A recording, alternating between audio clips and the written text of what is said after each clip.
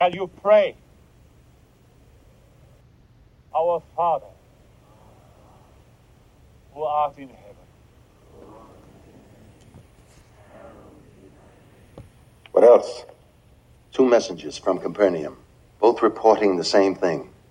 It began with a riot on the streets, but has now become a rebellion. The party responsible is one Jesus of Nazareth. He already has a large following, and they are hailing him as king. One day we hear this man has cured a cripple. Another day changed water into wine.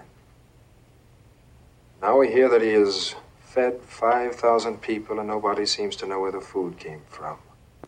The next thing we know, they'll be calling him the Messiah. And that isn't all. And what else? He walked on water. Get out!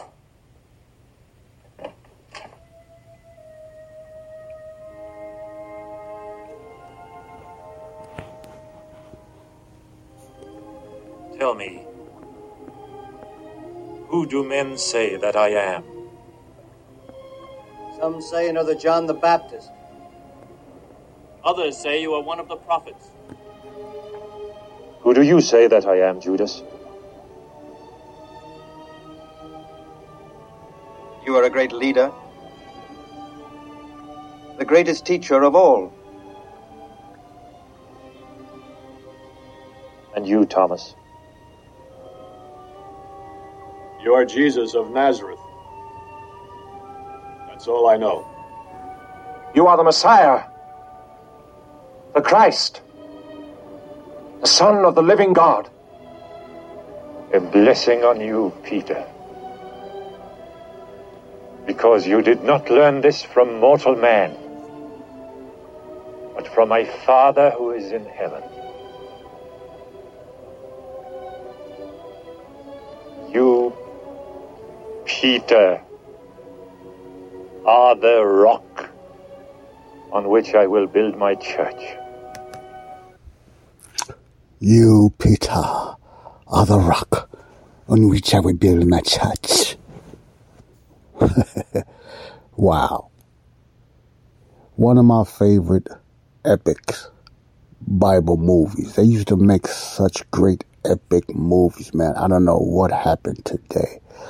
With the technology and all the advanced visual special effects they have now, you would think they would come out with something more, even more elaborate than it was back in the past when they made great epic Bible movies, cinematic movies, epic movies, very powerful. I grew up watching movies like this, Jesus of Nazareth, which this is the movie I'm watching now, Jesus of Nazareth, which Max von Sydow, I don't know how to pronounce his name, I think it's Max von Sydow, played a good part of portraying Jesus, the best way to produce it. He figured out the way Jesus was. No one really knew how Jesus talked, how Jesus looked. They got certain looks from pictures, from photos, from paintings and stuff like that, but there's no one has a definitive look, a definitive photo of how Jesus looked. No one has that.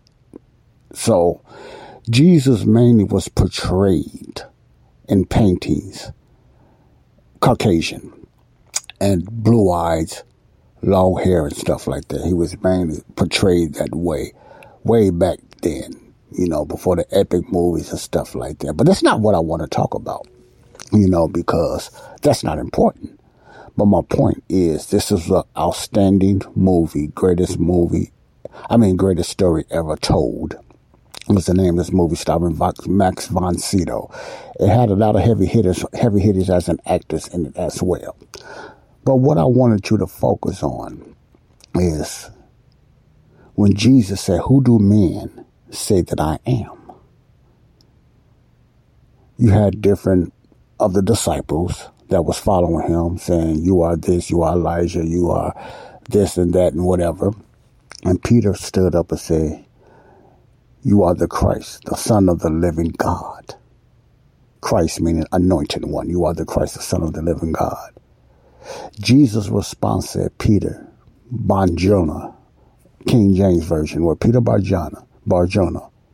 The movie said, you are the rock, but the King James Version really is saying, Peter, on this rock. Many people went, many religious churches, they even the Catholic Church took that literally as saying Peter was the first pope or Peter was the rock and stuff like that. No, Peter was called a stone and different things rock, but in this particular context, that's why it's very important to read context. When Jesus said, you are the rock, he was just saying, on what you said, I will build my church. See, you are the rock. Now, Peter wound up being one of the leaders of the disciples and apostles, along with James and John. But when Jesus said, you are the rock, in other words, what you have just said, I will build my church. What church? The Messianic church, the kingdom church. On what you said, Peter, on that foundation, I will build my church. The church what? That the church is me being the king, the Messiah, the Son of the living God. Now, why am I saying this? I'm piggybacking off a little short series I'm doing. You can call it Jesus wasn't talking to you, or you can believe in, or you can just call it that salvation by believing who Jesus was. And I'm going to be reading some verses out of the book of John. I already started a few days ago doing that. But what I'm going to just do it now, what I'm going to talk about now, not this movie, but I'm coming to a point is, and did anybody, when they made these epic movies, did the producers, the directors, the writers, let's start with the writers, have any concept of the audience? Was any concept focused on the audience? I'm really curious about that. I would like to know that. What was the writers? What kind of histories, besides the Bible? If they searched the Bible, a lot of them probably got a lot of information, like a lot of movies from Josephus and historians and, past historians and stuff like that. They researched the Bible and stuff like that. So there's a lot of missing pieces and added pieces when you're making a Bible movie. You got to ad-lib and just add things with it when you're making biblical epic movies like they do today. Okay? Because there's a lot of gaps and dark times that you don't know what happened in between. How did Jesus talk? How did Jesus walk? What did he do? Did Jesus laugh? Did Jesus have any dogs? Or did Jesus, whatever, that's what I mean. That's why it's kind of tough, because there's only a few people that walk with Jesus that really knew Jesus. The only one that knew Jesus that close was the apostles, the disciples, the 12. See? And the ones that really knew him closer than, you had 3 of them that knew him, even not 3 of them that, well, just say 2 that was really close to him. And one was even closer, that was John and Peter. And John was one of the closest. The Bible says in King James, this is the disciple whom Jesus loved. Now, Jesus loved all of them and stuff like that. Not saying Jesus picked out a certain one. It was just a certain attachment John had with Jesus and everything. So, you can look into more and then, if you want to. But what I want to talk about is, when they was making this movie, did they know the emphasis was believe the importance back then for Israel, for the Jews, their promised Messiah? The emphasis was believing that he was their Messiah, the Christ.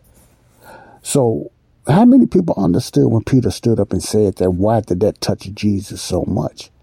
Not only that, did you pay attention when he said God revealed this to Peter? It wasn't Peter out of his own flesh. God revealed this to Peter, that Jesus was that promised Messiah. Now, what was said is Jesus was that promised king, that promised Messiah that you all been waiting for. That's what Jesus looked up in the movie.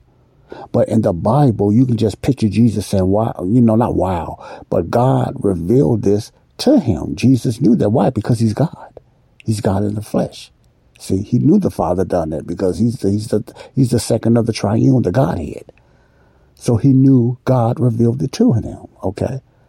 So reveal what? That Jesus was the promised Messiah. See, the Christ, the anointed one. You must look at it that way. Now, you might say, okay, what are you trying to say, Joe? See, you have to know the history of Israel looking for their promised king, their promised Messiah. They was looking for this promised Messiah. See, the 12 was the ones that believe, not fully. They would still have some gray areas in their belief and doubt, like we do, that Jesus was that promised Messiah. I'm sure a lot of them knew about the prophesied Isaiah and Daniel and other prophets that prophesied Jesus coming, and Isaiah specifically said what Jesus will be doing, signs and wonders and miracles and stuff like that. Only a remnant, which is called a little flock in the King James Bible and the Word of God, that followed Jesus, that believed that he was their Messiah and King. That's was the most important thing, not the sacrifices. See, not the sacrifices of the law and stuff like that. It was when Jesus came on earth, it was important for the Jewish people to believe who Jesus was for salvation. See, not baptism in water. They had to do that. That was a requirement. See, they had to repent for the remission of sins, stuff like that after Jesus left. But my point is they had to believe who Jesus was. Most Jews did not. Even today, most Jews do not believe who Jesus was. They do not accept Jesus as the King and Messiah. He don't fit the bill of the second coming Christ. That's the problem. He don't fit that bill.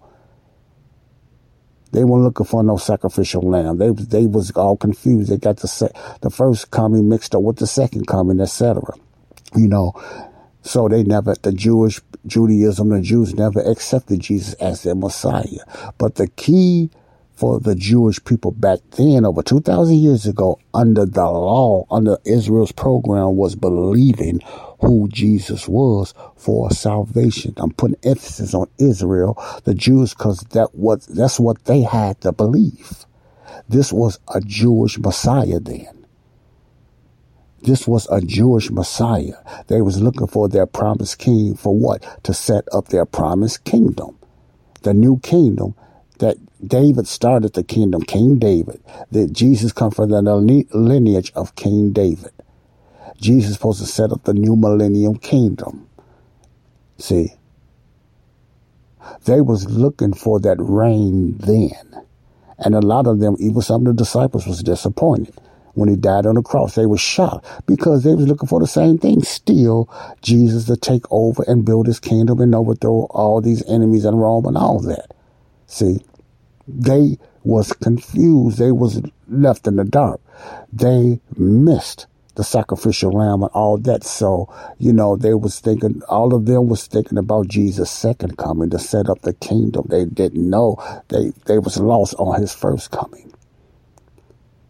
So that's why it was such a small group that believed in him. He wasn't doing the things that they thought he was going to do as the second coming. You see what I'm saying? Which haven't taken place yet. That would take place after the church, the body of Christ, is gone. But I'm not here to get deep into that because there's so much. Now I'm going to leave you with this, because I want you to pay attention to a lot of things that I say when I read in the book of John. This is very important for many churches that read Matthew, Mark, Luke, and John and try to follow the teachings of Jesus' earthly ministry from Matthew, Mark, Luke, and John. And that's why I'm teaching this, so they can understand, and maybe you part of that too can understand that what you are doing, you're putting yourself right back under the law. You're putting yourself right back under bondage. See, by believing who Jesus was and trying to follow the different ordinances that was only required for the Jews to follow, not any Gentiles, because the four Gospels are predominantly for Israel, no Gentiles, including you and I, for today. This is Joseph Brownlee, Body of Christ Real Talk. Until next time, stay tuned for some more teaching on Jesus was not talking to you. God bless you. Peace out.